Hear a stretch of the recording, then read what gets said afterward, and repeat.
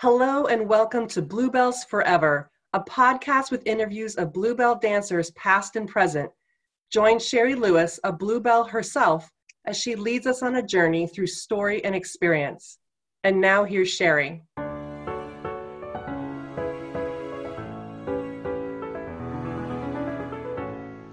Hello, this is Elizabeth Dale Phillips. My book, Have She Known We'll Travel? The Story of 12 Bluebells Touring Italy in 1960 will be released September 28th. It can be purchased from Amazon and other sites, and in the US can be ordered from your local independent bookstore. My book is a pretty accurate record of one period with one troupe of Bluebell girls. And I see the Bluebells Forever podcast as a similar record, but encompassing so much more. It's a Bluebell treasury. So when patron membership in the podcast was first offered, I snapped it up. I didn't think twice. Of course, I wanted to support the project. And my cup runneth over. Not only do I feel virtuous for supporting the podcast, I also get to enjoy bonus material. There's Circle Back, where twice a month, Sherry re-interviews one of her earlier podcast guests. Sherry and her guest, now very comfortable with each other, build on the first interview. Maybe new areas, maybe a deeper dive. Can be surprising, offbeat, jaw-dropping, always fascinating. Then comes Showgirl in Training, where I learn once a month what it takes to be a cabaret dancer in 2021. Hard work. That too is fascinating. And once a month, I get to join Sherry and Anne Green in Happy Hour. Short videos where two very good friends, who also happen to be two very bright, funny women, sit in a garden and chat about their lives in the theatre. So there you have it. Lots of reasons to become a patron. Bye. Okay. So these are some of my favorite interviews. Welcome to Bluebells Forever podcast, because we have two friends that work together and then moved to different countries back to their homeland and then met up again at the reunion. I was so excited to do this story because I've heard a lot of those at the reunion. And I think that some people lost contact and then it was started up again. And then for some people, it was like you never left each other. And so I love the friendship stories because some of us left and lost contact with almost everybody. And so for things to survive over, you know, being in different countries, we didn't have Facebook, we didn't have ways to find each other. So I love these stories of the friendships that survived and are still thriving. So I have with me today, Diana, I didn't ask how to pronounce it, Diamato? Oh, Diamato, yes. It sounds Italian, but you're actually from New Zealand, but living in Australia.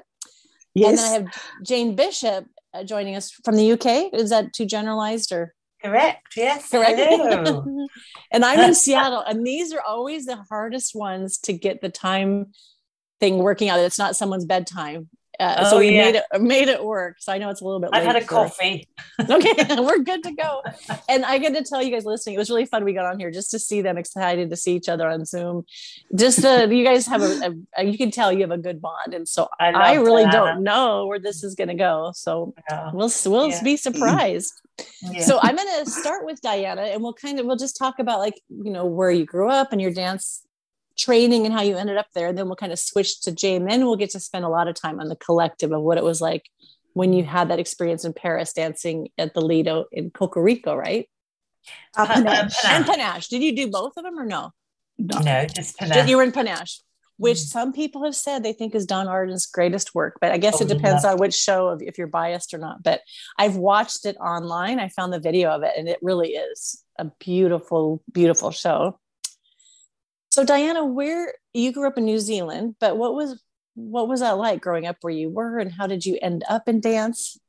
Yes. Well, I grew up in the country in New Zealand on a dairy farm, and I was going to be very tall. My father is 6'5", and we've got a very tall family. So my mum wanted to take me along to dancing to attempt to be graceful because of the tallness. So she saw some tap dancing lessons advertised. I was about 7 or 8 years old. So along we went, and I just loved it. I learned from Faye Campbell, and we learnt in the country. So it was quite different. She had a big property, and her studio was a prefab, which is a primary school sort of portable classroom.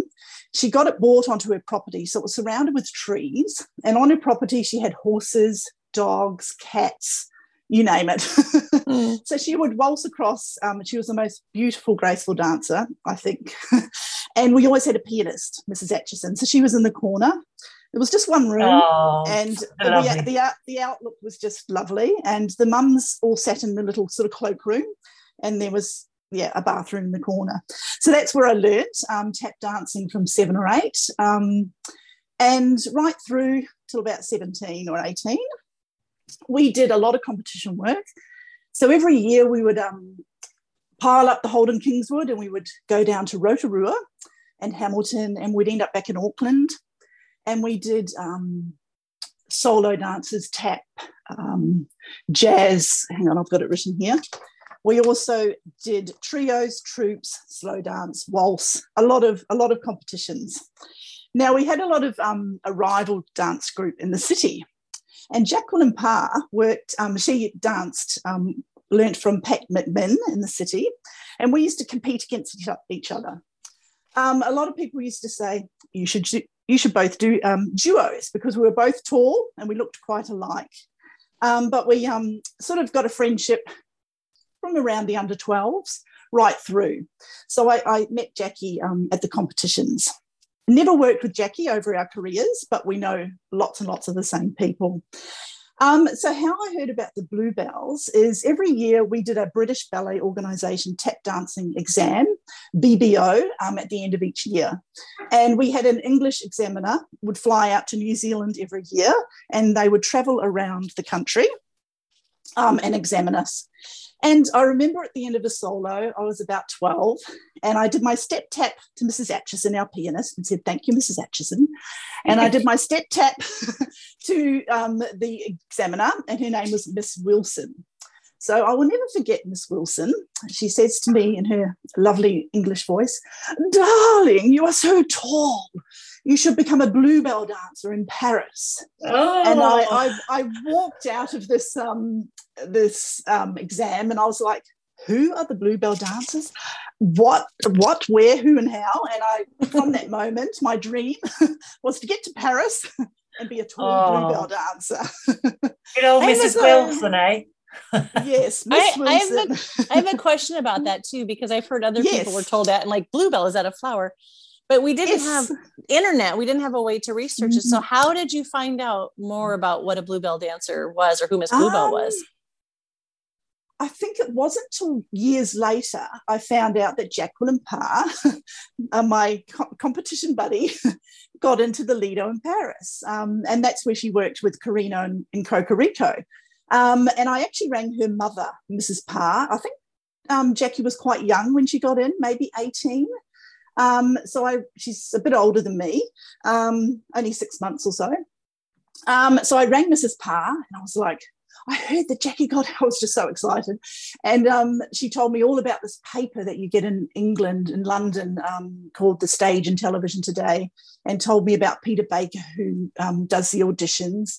And so I kept that in sort of, the back of my mind. And Jackie and I started writing to each other because, of course, as you know, there was no emails and everything back then. It was all writing or telephone. And then I ended up my first contract. I was 21, and 4 of us from our Faye Campbell School of Dance, we toured around Asia. So it was just a small show of 6. And we worked in Japan and South Korea for 2 years. So that was a lovely introduction to sort of the cabaret world.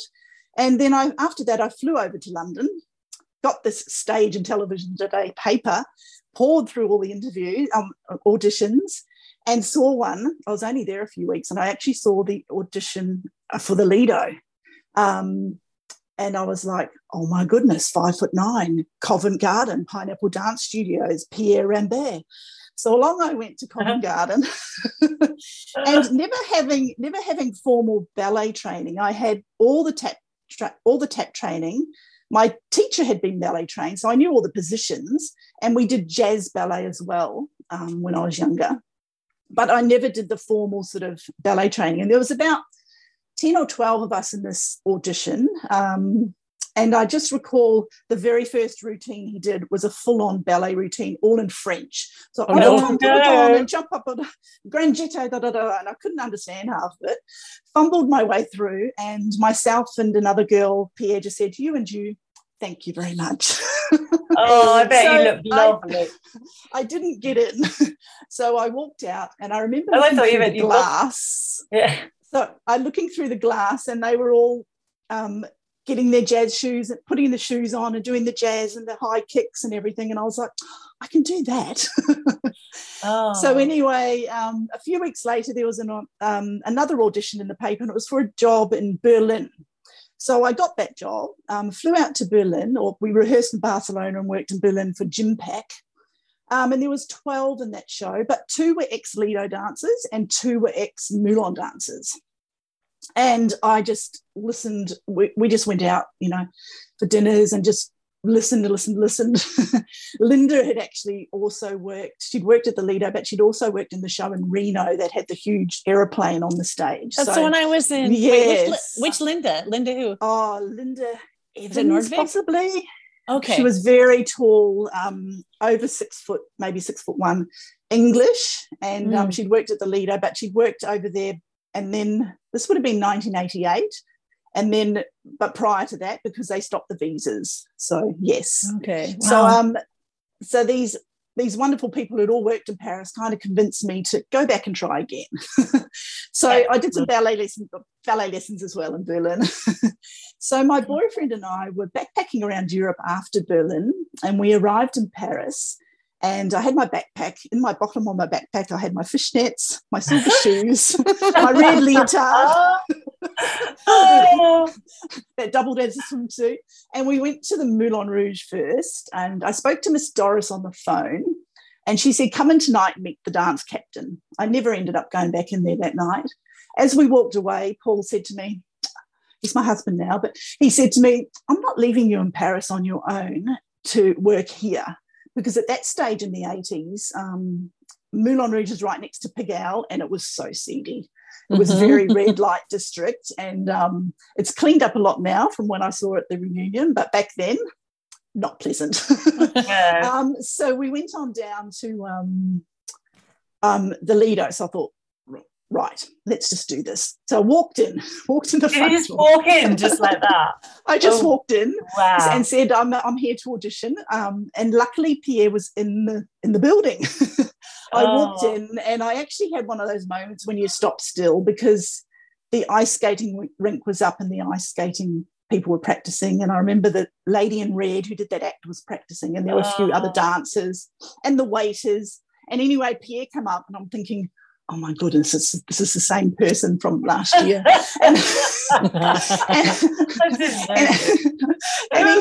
he said, come back at 3:00. I'm auditioning another girl today. I was like, wow. So I went out, told Paul, and we had no way to communicate, no mobile. So he sort of waited out the front.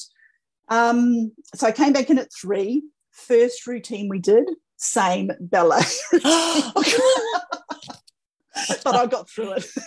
Oh, good. And then we got to do the kicks and the jazz and the whole thing. And then he said, "Who are you in Paris with?" I said, "My boyfriend Paul." And he said, "Come and see the show at 30:30." So we came and saw the show. And I'm just looking at this spectacular panache with the staircases and everything. Yeah. And Pierre came and sat next to me, and he sort of said, "How would you like to work in Paris for 6 months?" And I was like, this is my dream come true. Oh, wow. That's so lovely. Yeah.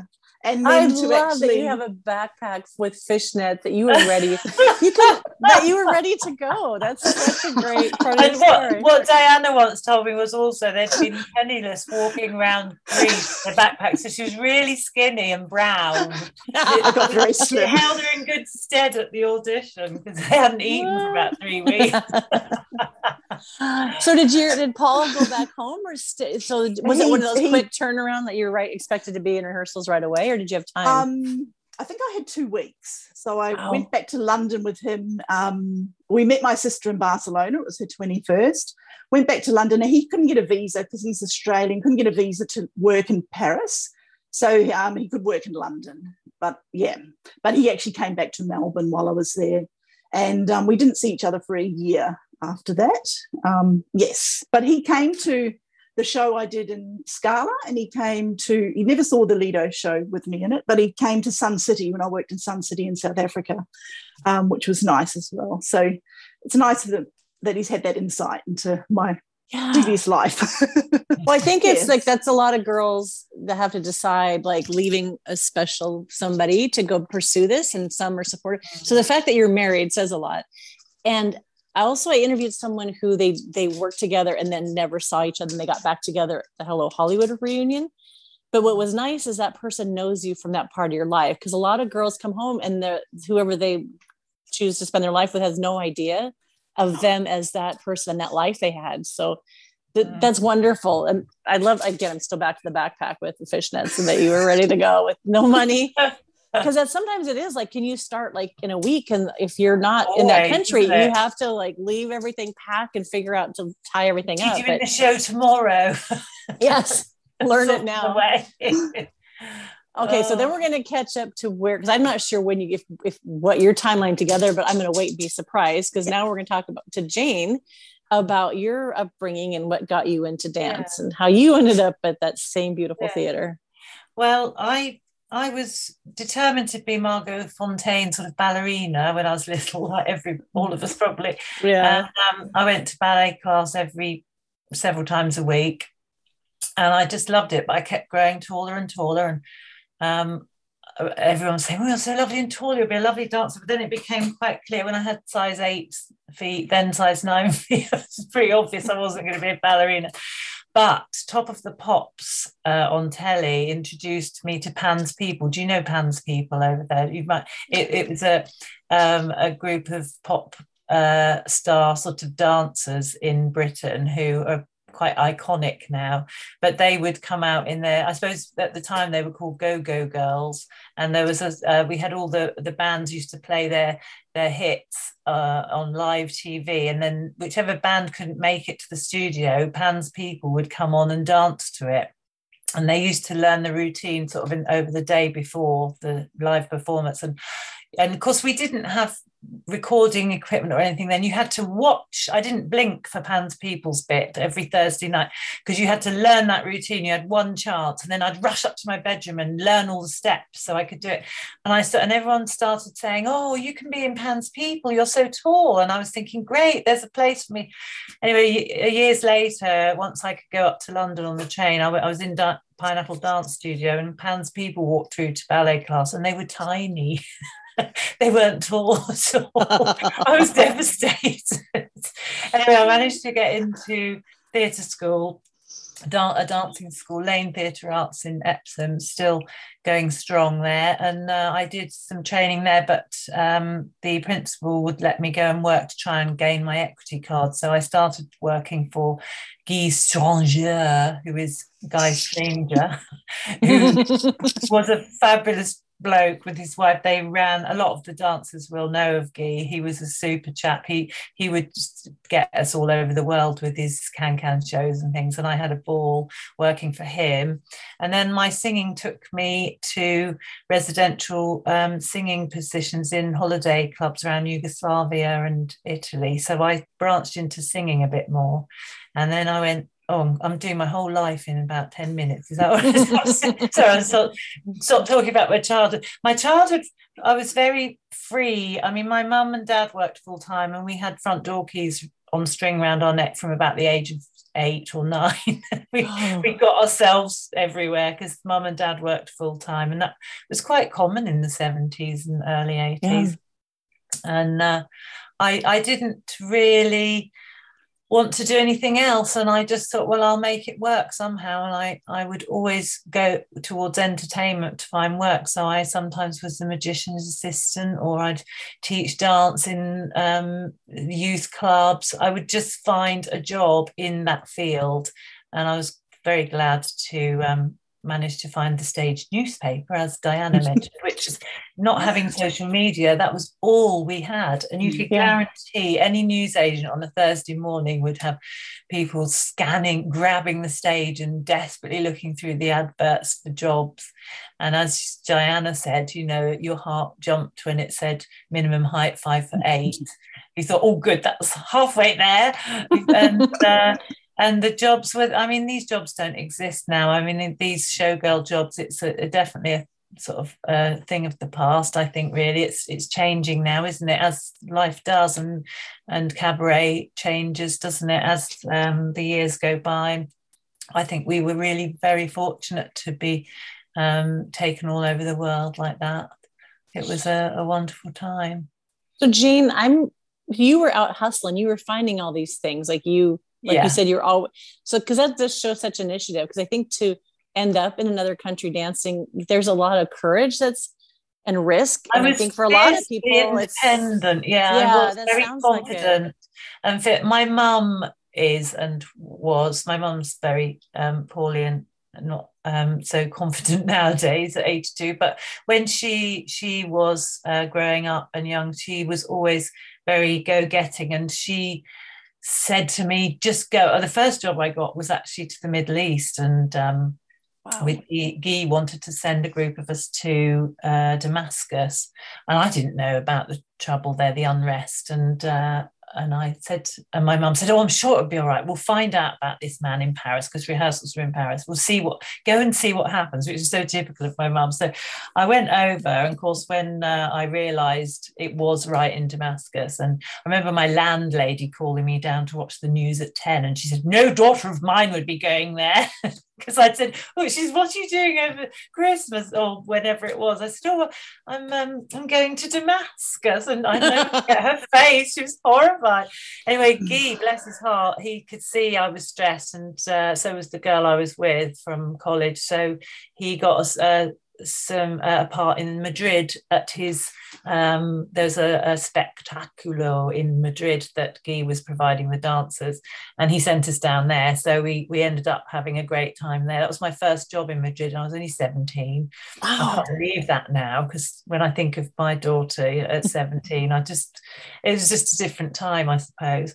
So that was, I always did go out there and give it my all, and I was quite happy to travel on my own. I still do quite like my own company sometimes, so that held me in good stead for the jobs, because you'd have to get yourself to say that there'd be a little advert in the stage saying singer required for Yugotal's Holiday Club Hotel, come to Manchester for 2:00 on Tuesday, call this number, and you'd have to get yourself up there with your music and belt out a few songs, and it did take confidence, but it did lead to some wonderful opportunities.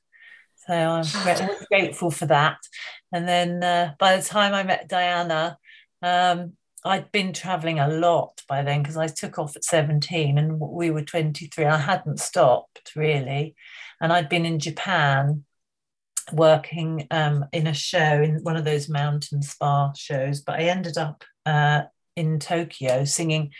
There's quite a funny story how I was desperate to find a job in Tokyo, and I was walking around with this other girl I was with, and we realized we couldn't speak Japanese, or we didn't actually have much to offer, because they didn't need show girls where we were. I think they didn't really have.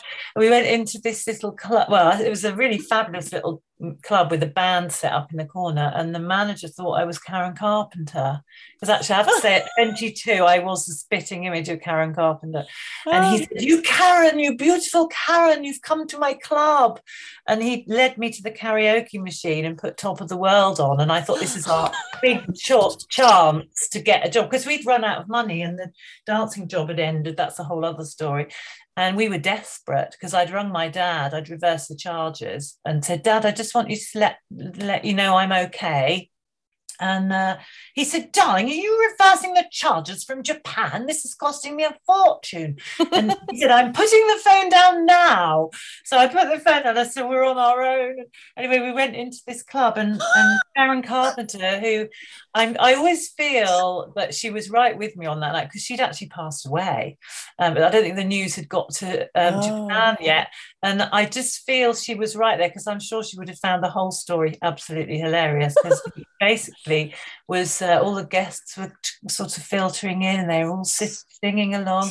And that night we sort of, poor Nicole, who I was with, she got the short straw. She had to work at the bar, but we were so glad to have a job. She didn't look like anyone famous.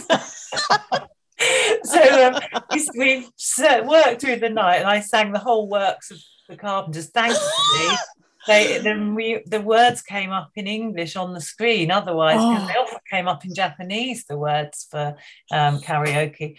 And I managed to sing my way through the whole load of Carpenter stuff, and he asked us back the next night, and we stayed for months, and we earned so much money because the yen was very good.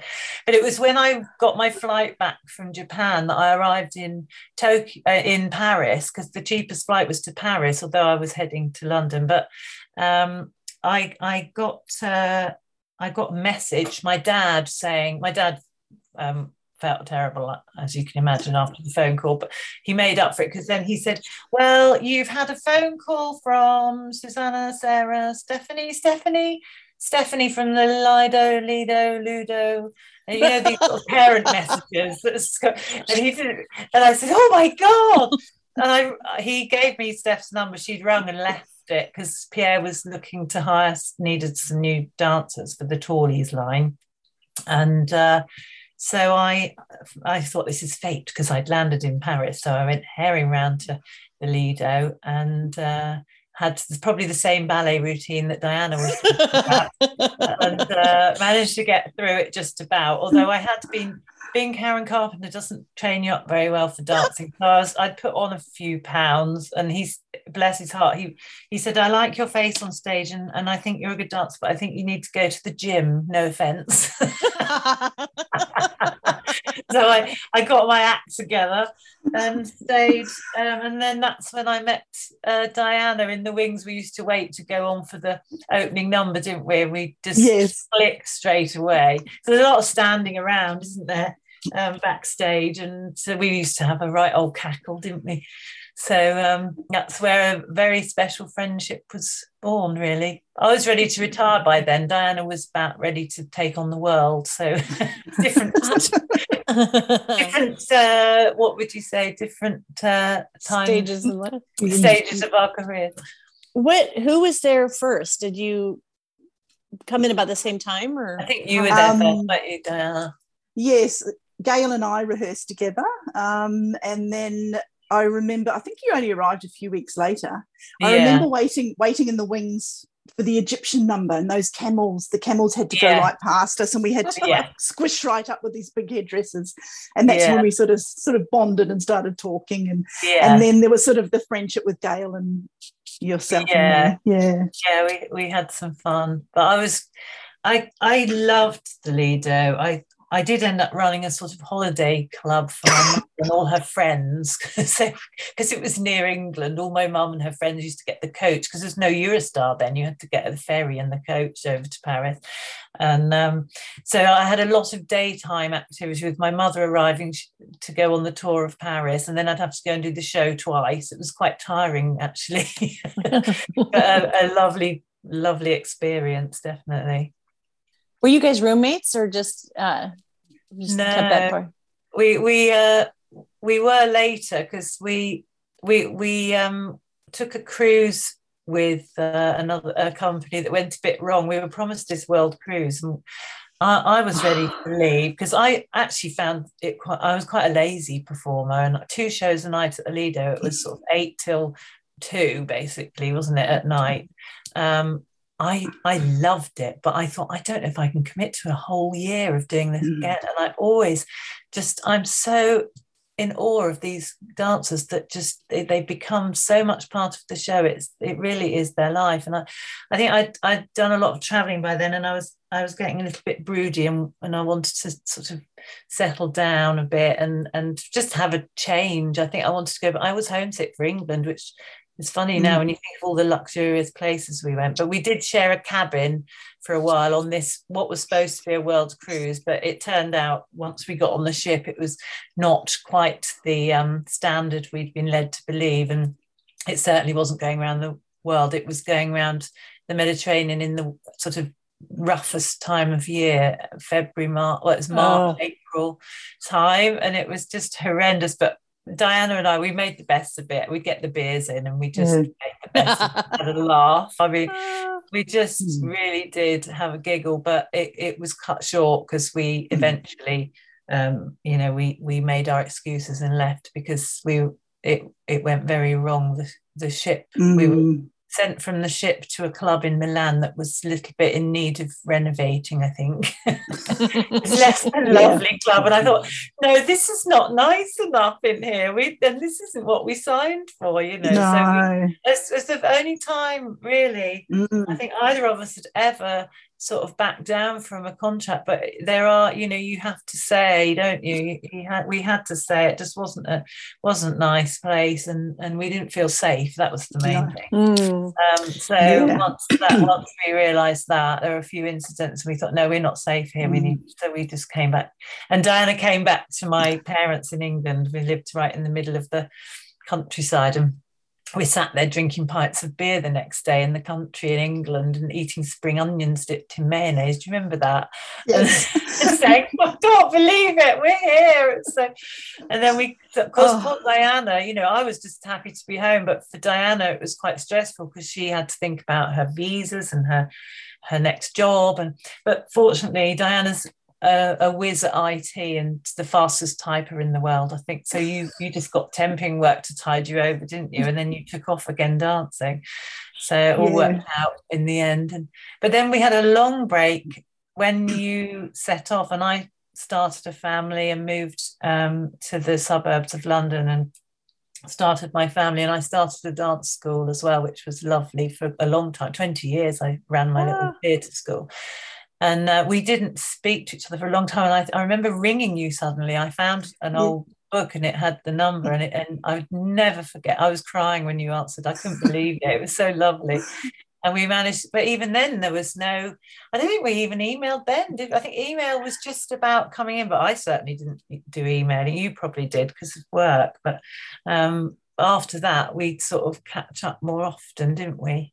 But we used to write letters, and I remember you sending some letters of Holly and William when they were young. Yeah. And then probably not till sort of Facebook came out that we kind of all connected again. Yeah, Facebook's great for that, isn't it? But then I suppose the emails with Gail, yourself and me, the piles of emails before the reunion, organising that, we sort of had an email flurry, didn't we? Yeah.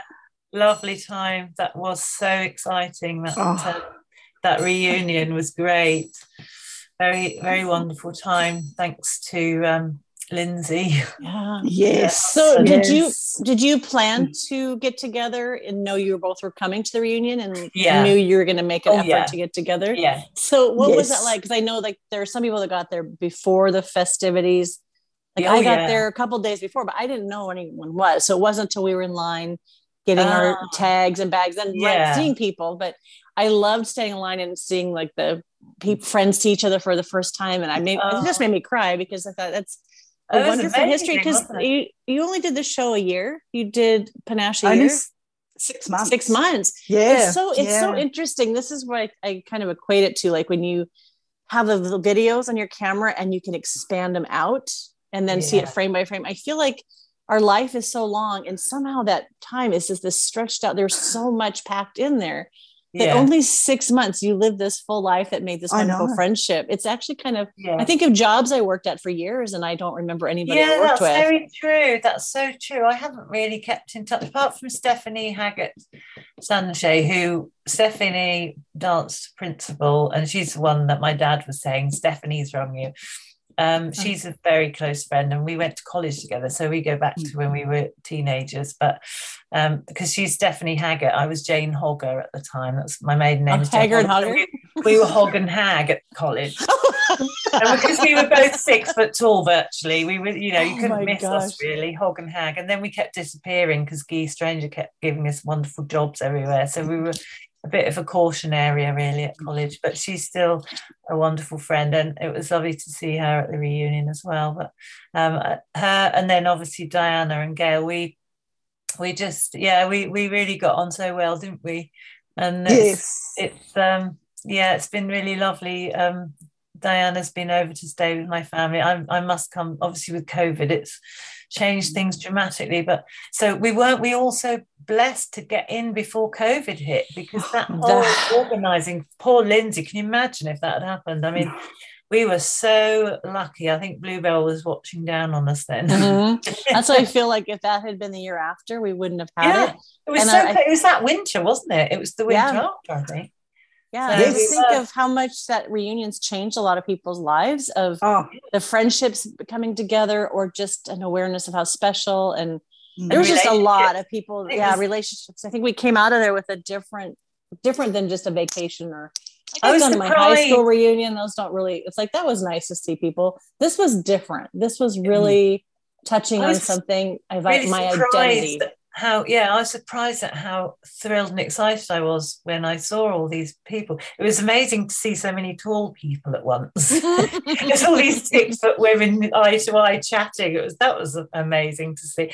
But I was amazed at how energized I felt from that whole event. I didn't expect that.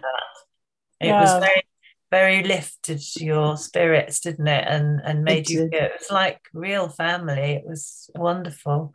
Yeah, we had a whole week in Paris. So we actually took a walk one day from where we were and walked down to Port Dauphine and saw the apartment building. Got a photo outside of Miss Bluebell's apartment, and then we went round backstage.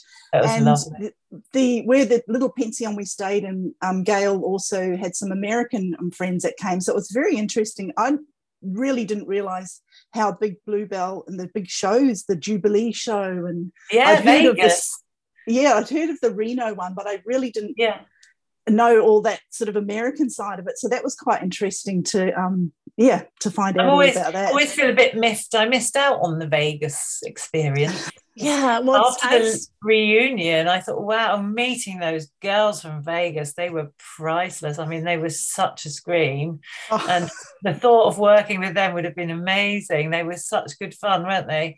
And really up for a laugh. And it was quite wonderful to meet them all. It was a great thing to see. But I was a bit cross we never got there, Diana. We'd have been very happy in Vegas. Well, we'll have to go and visit Gail.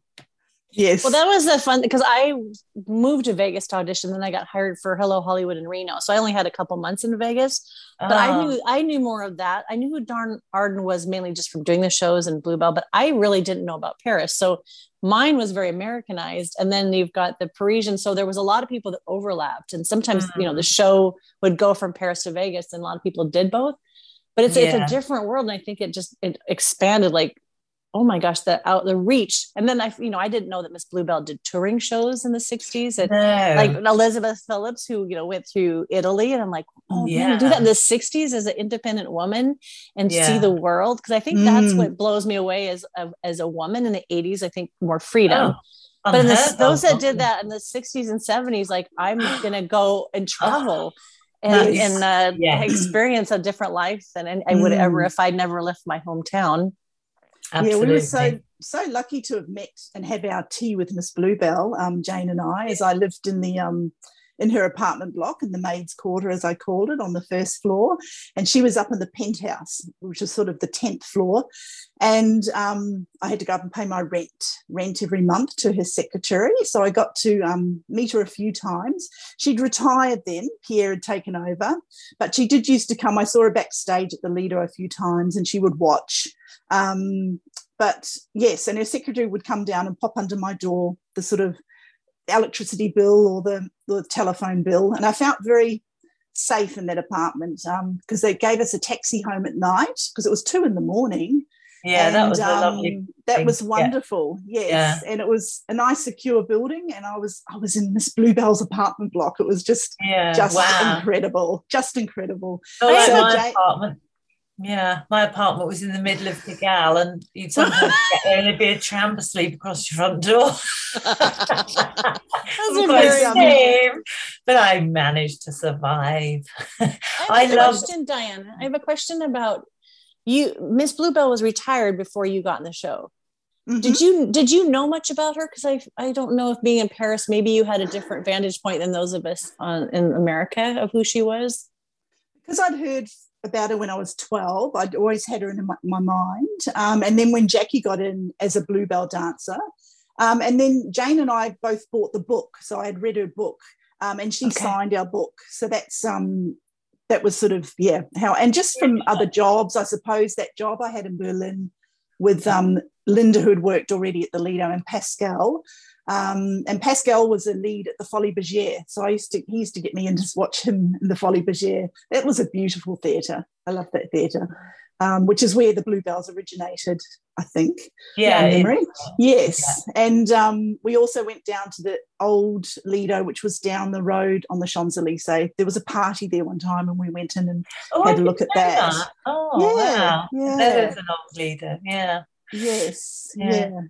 But yes, I sort of had heard about her from that, but not really many people in New Zealand had heard about the Bluebell dancers in Paris. I suppose they'd heard of the Lido, but probably more down here have heard now of the Moulin Rouge because of the movie, the Moulin Rouge, and now there's a stage show. So that's a lot more sort of prominent. My kids wanted to go and see the Moulin Rouge show when they were teenagers. They weren't interested in the Lido that I'd been at because they'd seen the film Moulin Rouge. They just wanted to go to that.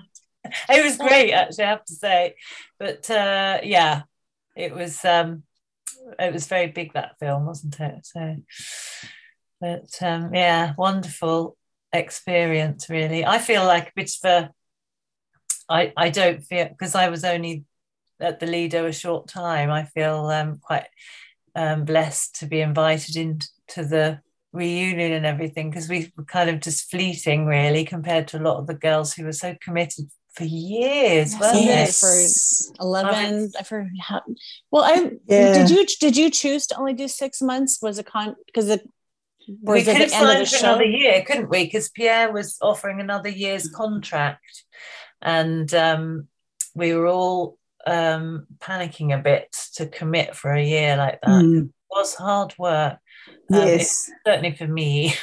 A short attention span. He used to do the big intake in March each year, and then in September it would be whoever had left the show. He would just do a smaller intake. And we were actually there the last 6 months that Karina was in the show, and I recall her. Because I had the connection, I sort of talked to her. I know Jackie in New Zealand. And so we sort of spoke a little, but she was this beautiful principal dancer. And I'll never forget her final night. She did the last pink number in Point Shoe. Oh, my goodness. She is the most beautiful dancer on ballet, because you didn't really do ballet in the Lido, but her style, I suppose, and her technique was just stunning. And then to actually see Savannah in the show when we were at the reunion, how special that was, from sort of holding her as a baby, 6 weeks old, and hearing, I'd never seen her since then, but hearing of her over the years, because Jackie Parr and Karina are such great friends. So that was very, very special.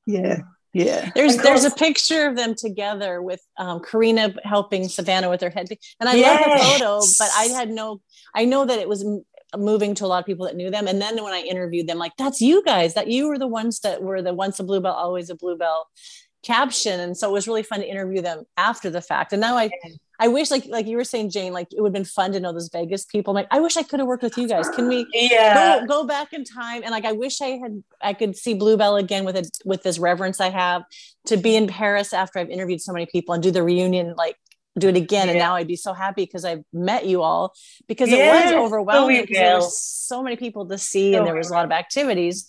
But you guys having, because I heard there was a lot of reunions in Paris from people that worked the Lido. Like I had not that same connection. So I did the dance class, which was wonderful, and to see it backstage. But I was watching the gals who had danced on that stage there. I just felt honored, but to watch them to step on the stage. It was so funny to be back, wasn't it, on there again? And there's a wonderful atmosphere in there that it's like when going back to all sorts of different places. There's even a smell of a place. It's just all consuming, isn't it? But I'll never forget arriving at the hotel we'd all agreed to stay in and calling and saying, "What room are you in?" And just meeting in the corridor and just screaming, didn't we? It's been so long. Remember the French guy on the reception? He was actually crying from the emotion from the reunion. He really was.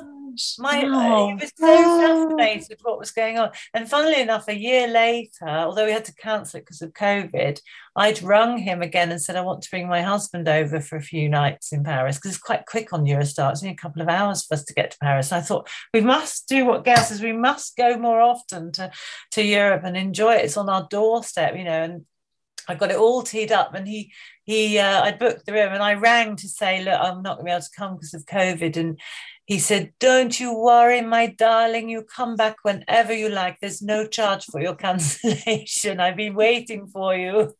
Oh, It was so nice. He really valued that time. And we were a bit of a pain probably because we were a bit squawky. I mean, there must have been 6 or 8 women. You know what it's like a load of geese coming in at 2 in the morning, a bit drunk and singing La Vie en Rose and whatever else. bit of a group of people to deal with, but it was lovely time, that wasn't it? Really, really special.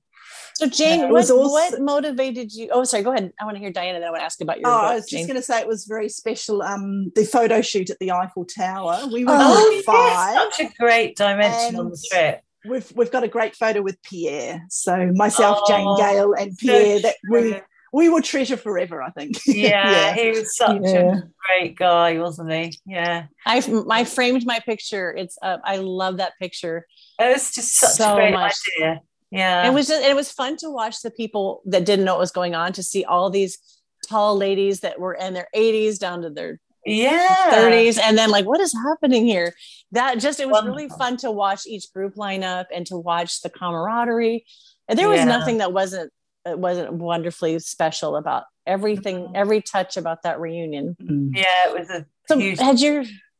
Diana, had your husband been back to Paris since he was there when you auditioned? Did he come on this trip with you, or is this just a ladies' trip? No, just myself. Yeah. Okay. I hadn't been back to Europe since 1991 when I left. Jane was pregnant with Holly, her oldest daughter. So yeah. Gosh, let the time go. Amazing. Yeah, I got all broody. So Jane, what motivated you to write a book, which is called The Life? What is it? Bluebell Girl? It's just Bluebell Girl. Yeah. I just ordered it. It's my next I just went to read. Straight in there, and I've always felt very lucky to have travelled. The book is not. There's a chapter on Paris, but the book is about growing up in the 70s, top of the pops, the whole 70s life, childhood, moving through to college, and then setting off on my travels. And I've really enjoyed looking back, and it's surprising. I recommend writing to anybody.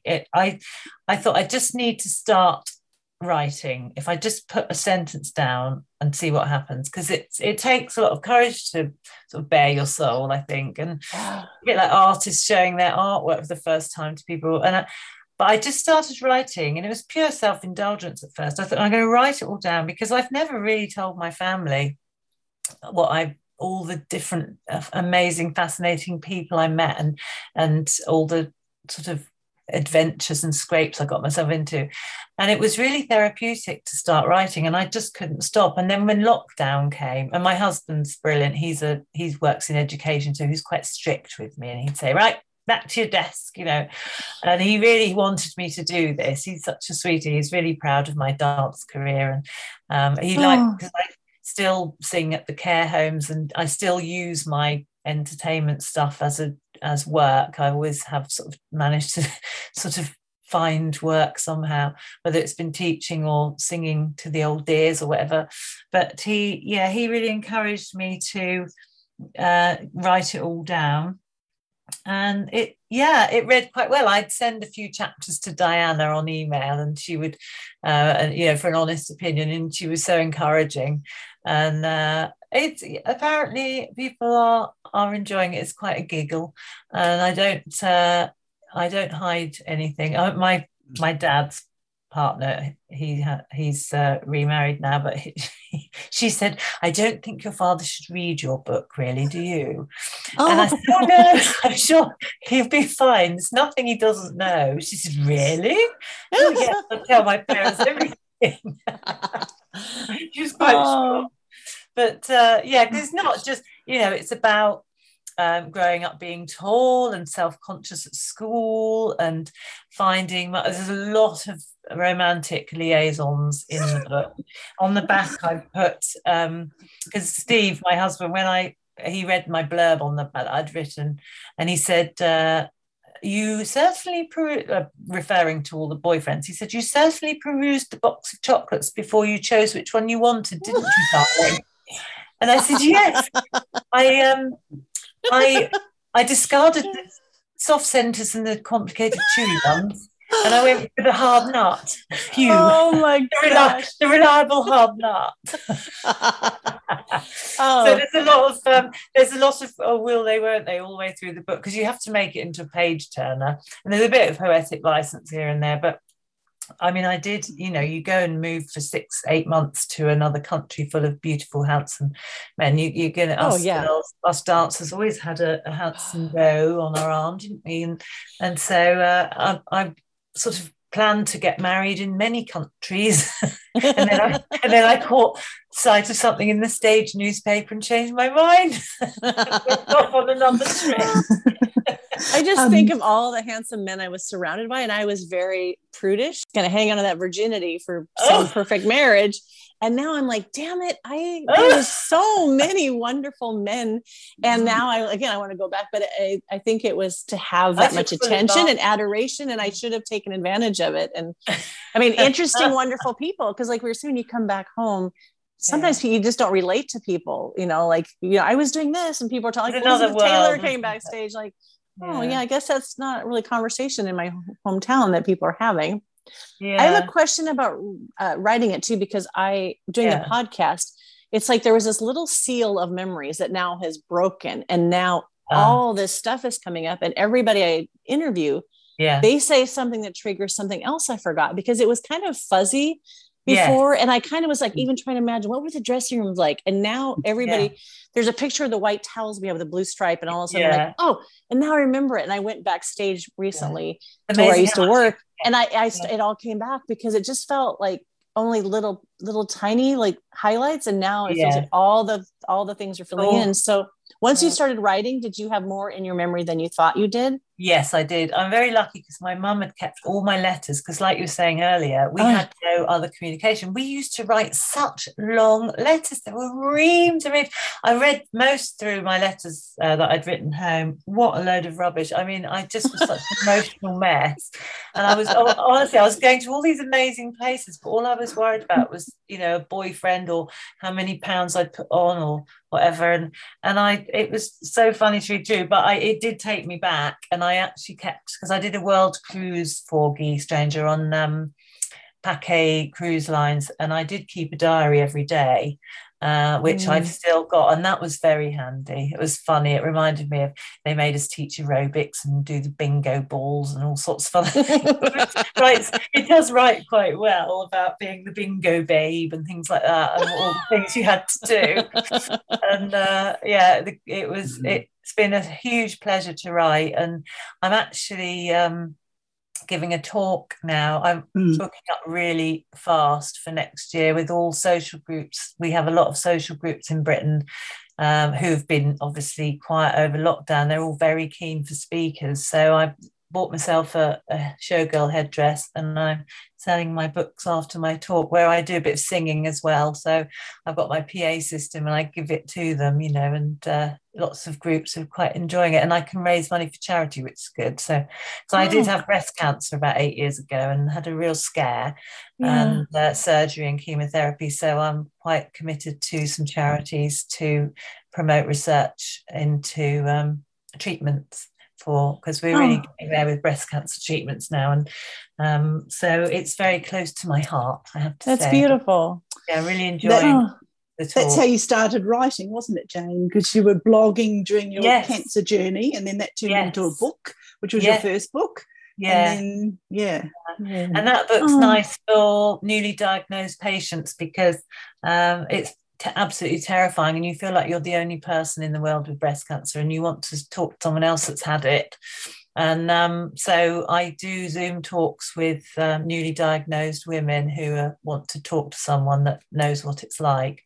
and I give them my little book. It's kind of a handbook. It's the book I wish I could have had when I was diagnosed, because it tells you what's going to happen and what, tips, and because the staff at the hospital are so busy, they don't have time to tell you a lot of things, and it wrote really well. I found my sense of humor through it all, thankfully, and it's an uplifting story, which is a bit of a pun, really.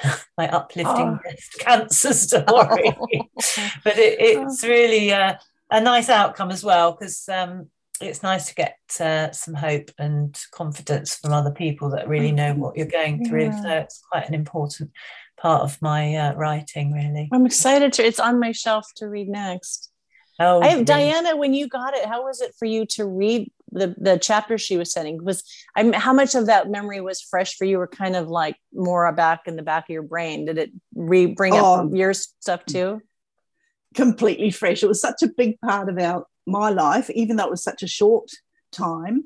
Because in the chapters of Jane's book, when you see her book, it's only sort of the last 2 or 3 chapters that sort of I'm mentioned, and Gail, and yet it's so, the memories are there from Paris, and our cruise, and then our escape from Milan on the train, and that you have to read the book. You have to read the book for that one, because it really was. That was really, we weren't getting paid, and it was quite horrific, and so we really did escape on a train. Which really you think now, but anyway, we were meant to be on the world cruise and all the rest of it. Of course, we were 20. When you're 22, you just sort of run away, whereas probably now we'd call the manager and say, this isn't good enough. Right. I wouldn't get away with it. We were too scared to do that. Yeah. Puerto Rico, they kept renewing our contract without our say. And we broke contract, and in the middle of the night took our luggage down, and we were threatened to be blacklisted. We got on a plane. I mean, it was this whole, people were covering for us, and I could have just said no, I'm not coming in, and left. But it was like, we felt like we were in this covert mission thing to get out of a contract. It's terrifying. But it is when you don't know, and like you're away from your family, you don't know what you're able to do, or and so we just were so sneaky and thought they're going to catch us, and then nobody bothered. They have other dancers, but it felt like we were. But I love that. Yeah, I'm excited to read the train story because it has a familiar ring. But like when you're navigating, you're people are figuring out your contracts and your life for you, and you're trusting that you're not going to end up in some shithole somewhere, like working somewhere.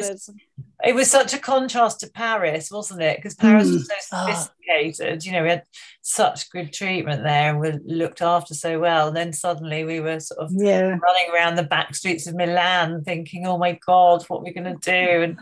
But I'm sure it was the making of us, Diana, wasn't it? It's made us the women we are today, darling. I think that was one of the things after working at the Lido, with it being so prestigious.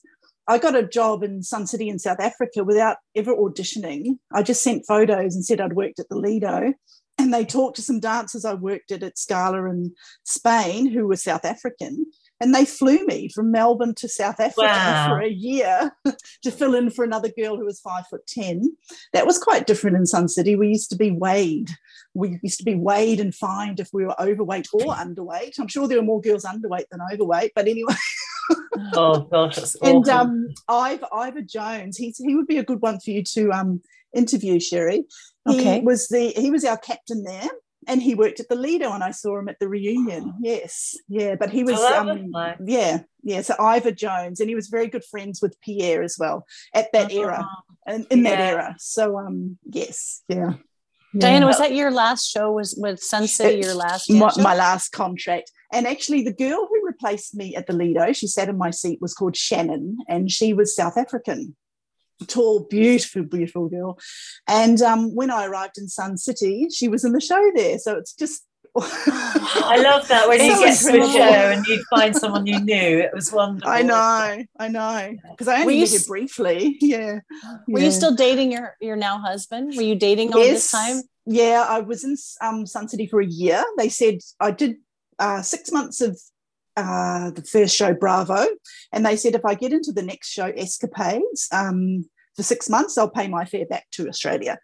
So a lot of the dancers didn't get in. You had to sort of audition again to get into the new show. So I got in, got my fare back. But Paul came over for a couple of months, which was great. And my brother also travelled at the time, backpacking around Africa. So he came there and saw the show as well, which was nice, with his girlfriend, and she's now his wife in New Zealand. So that was very special. Yeah. And the fact that you guys, your relationship survived all that. It did. There were lots of phone calls, and it was very patient, wasn't it? There's no text and all that. No, darling, I'm going off for 8 months, but I do love you, honest. It's more fun where I'm going. Was there a decision like, okay, I'm done doing this, or you were ready to go back home, or like, because it's always an interesting thing why people stop. You know, sometimes it's an injury, you don't have a choice, but we have to stop, because the thought of if our bodies can keep going, gosh, does anyone want to do cabaret for 50 years? I don't know. Yeah. Even if your body could do it. Love has a lot to do with it. Diana with me the night I met my husband, weren't you? We were around at my cousin's and he came round. He was a friend of my cousin's and he came round to see how we were all doing. And because my cousin just moved over from France, so he lived in London, and he came over, and that was it. I think I moved in with him a week later. Oh, wow. I didn't hang about there. I knew it was the one. You've eaten all the chocolate. You already know. Like, the other chocolates. Exactly. Yeah. I think there was a marzipan left. So I went for the sparks just flew that night. I think I witnessed those sparks. Oh, my gosh. Wow.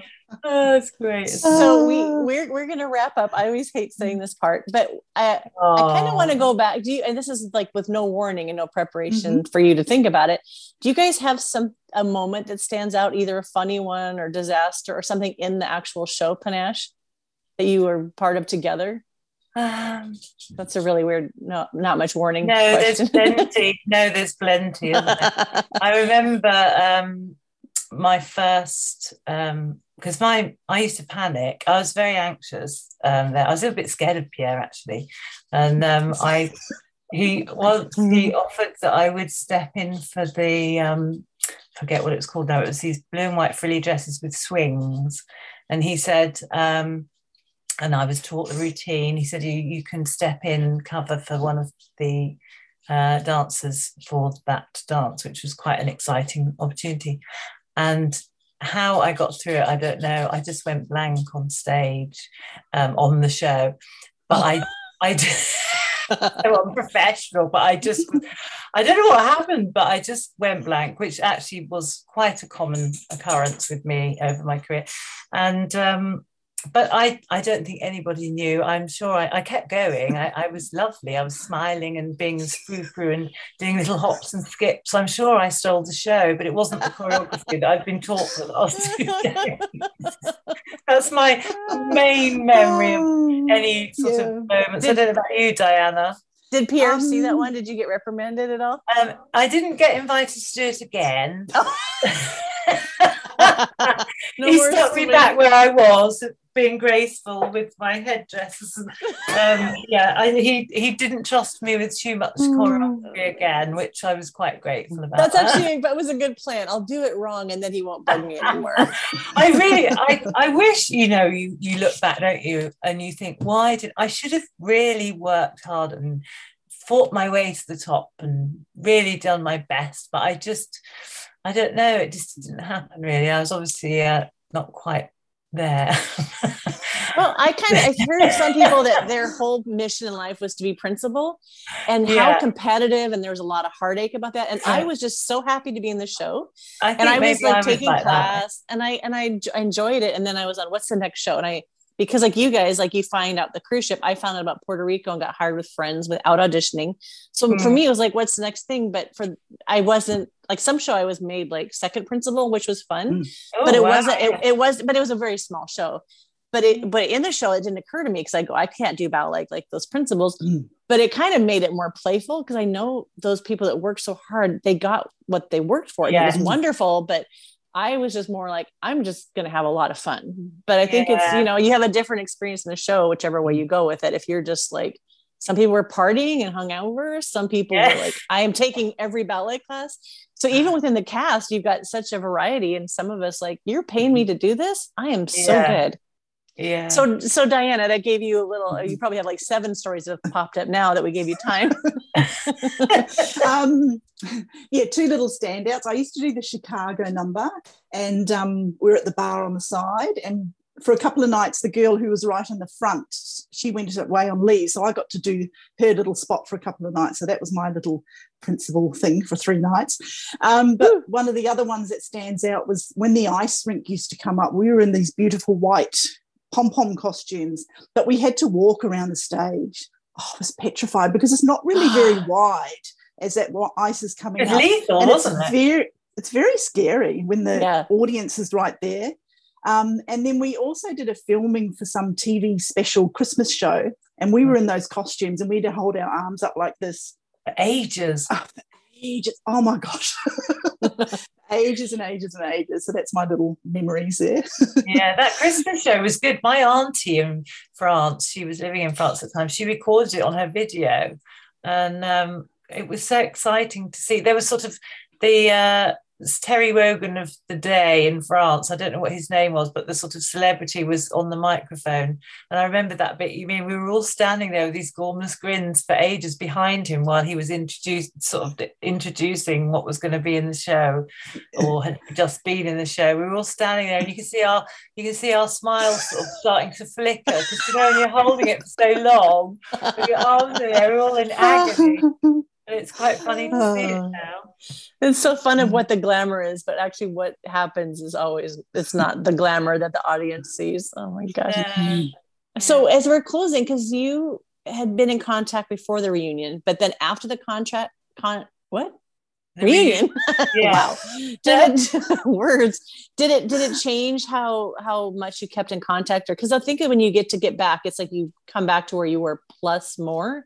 Yeah, you're right. Because you said earlier, there's so many. We email all the time, a little group email with Gail, our friend, and it's lovely just hearing how we're doing, especially through lockdown. I think it was quite nice to encourage each other to, it was quite a difficult time, really, wasn't it? The first lockdown was quite hard. And we've started doing some Zoom calls together. So actually seeing ourselves, I think that's been wonderful. It's been that time zone thing with Gail in America, and we've had Jane and myself. And then we did another one with Gail was very good friends with Helen in Paris. She still lives in Paris. She was the principal there at the Lido for a long time, and her husband was a waiter at the Lido for a very, very long time. So it was wonderful to have these little Zoom catch-ups. To see Helen again, wasn't it? Yes, it was amazing. Yeah, lovely. The Skype and Zooming and things is wonderful, isn't it? It's a whole new world to me. I'm such an old biddy. Well, I think it's going to keep expanding, because then you include one more person, and then it just keeps getting bigger. Because the one I did for the 100th, we had 10 of us on there, and it was the youngest one was in her 20s, and the oldest one was 85. And then let's do it again. And I'm actually going to I have the Patreon page where people can pay a certain amount, like $5, $10 a month. And it just kind of helps with the production cost. So we put special things on for them. And so what I want to do is 10-minute tea time, where I get friends together, people that might know each other, and we put fancy hats on. So Jane, you're already set. And you can and drink tea, and then we'll have one topic, and it'll be 10 minutes. The timer goes off. We have to stop. So we're going to make little mini videos. So that'll be for the patrons. I might share some on the regular Bluebell page, but it's partly it's just because people are having so much fun connecting on Zoom. Yeah. And so let's put these friends together who haven't seen each other, and we'll just drink tea. And the topic might be, tell me about G-strings, and you have to talk about it for 10 minutes. I could easily talk about G-strings for 10 minutes. Tell me about all the chocolates you ate while you were dancing. Yeah, there's always where did you get those wonderful hats from? There's a video of you talking to where did you find those ones? Because I'm quite envious of that hat. I used to work for Greg Thompson Productions. He's based in Seattle, and I worked for him in Bermuda, but they have garage sales every few years where they clean out their storage. And he kind of has gone away from the showgirl shows. Now he's producing a show for his wife, that was a friend of mine. So they would refurb, and a lot, like you were saying, that goes to a lot of the drag queens. Like they would come in, or Halloween costumes, and I would just grab stuff. Like I bought. I love those hats. So they were really nice, full feathers, weren't they? Yeah, they were. There's some good ones. I'm actually teaching a showgirl series that we're finishing up Sunday, so they got to wear them. So I taught them the walks, and then they put those on. You see them all go boop, like heavy. Bit of a shock. I have one it looks like a Muppet. It's just so big, and it was meant to sit back, but every time people on you can't see their face. I feel like they want to put clippies on it, but they're nice, but it's also hard to store. Like I need to get a different place because they get knocked over and the feathers are breaking. And I hang this one up. It hangs on beautiful. My desk, but my husband's desk is behind me. We're like Jack and Jill desks, and he teaches mathematics to PhD students. And this morning he taught all morning. I've only just hung it up here, and he said, I just realized when I came off teaching this morning, your hat's hanging there. They probably think I'm a cross dresser or something. You should have just passed by with a showgirl walk every few minutes. Walking past. Oh, ladies, this has been so fun. Like there's a couple of times I had tears in my eyes from laughing. It was so good, and I love this stuff about friendships, because if we just did those shows just for the glory of whatever we got out of it, everybody always comes back to it was about the friendships. It was about the sense of community and family. And if you had that in 6 months, that really says a lot. I mean, I was there less than 6 months. I was fleeting really, but we just clicked, didn't we? Got the same you find your people. I must just say, Sherry, your podcasts have kept me going over lockdown because we've been locked down a lot in Melbourne, especially last year for a few months and this year. And so I lie back and I just listen and I've listened to most of yours and also a few of Showgirls Live. But I loved your tour that you both did. I followed that with the blog. But seeing Miss Bluebell's scrapbooks. I wanted to video and share it because I go, not that many people can make it to Vegas, but I'm like, I'm touching Miss Bluebell's her books that she wrote and that she put this in there. It felt sacred. It felt really sacred.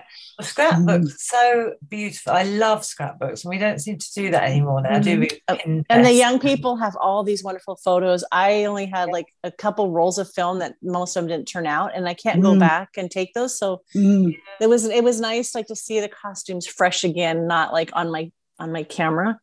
I want to end with one thing, Jane, you said that I loved it. There's a place for us, because when you were talking about being tall and gangly and not fitting, and then when you find Bluebell World, you go, there's a place for us. I think like when we saw all the tall beauties, I found my people, because I just remember, I think I probably said it too many times, but when I found the Champs-Elysees and found the Lido, because I was looking at my directions, and I look up and there's all these beautiful tall women and tall men. And I'm like, I found my people. It just felt like such a, and I think when we're growing up so self-conscious of being taller than everybody and trying to find a boyfriend that would be taller than me at school. Although I married a short man, actually. Look up at me. But I do think, arriving somewhere like the Lido, you feel like you've come home, don't you? Yeah, absolutely. Really. Yeah. And I think it's like when people look at those beautiful women and they, I've had people assume that they're snobby or that they were like some wild life.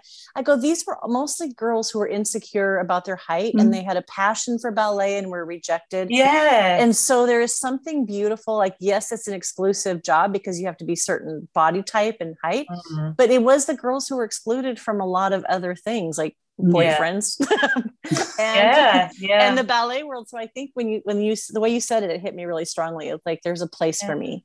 Yeah, definitely. It was really a wonderful thing. I remember, like you, Diana, you said that lady said about the Bluebells of Paris. I remember at my audition for my funding for my college course, and at the end I thought, this is just crazy because I'm just so tall and everyone else was so balletic and tiny, and we were filing out of the studio, and I thought, if I don't get this funding, I can't go to train. And I just stepped out of line and I said, I'm sorry, I hope you don't mind me asking, but can I sing to you? Because my school is a performing arts school, it's not a ballet school, and I don't think I've shown you. This is how I was as a youngster. And you had to be like that, didn't you?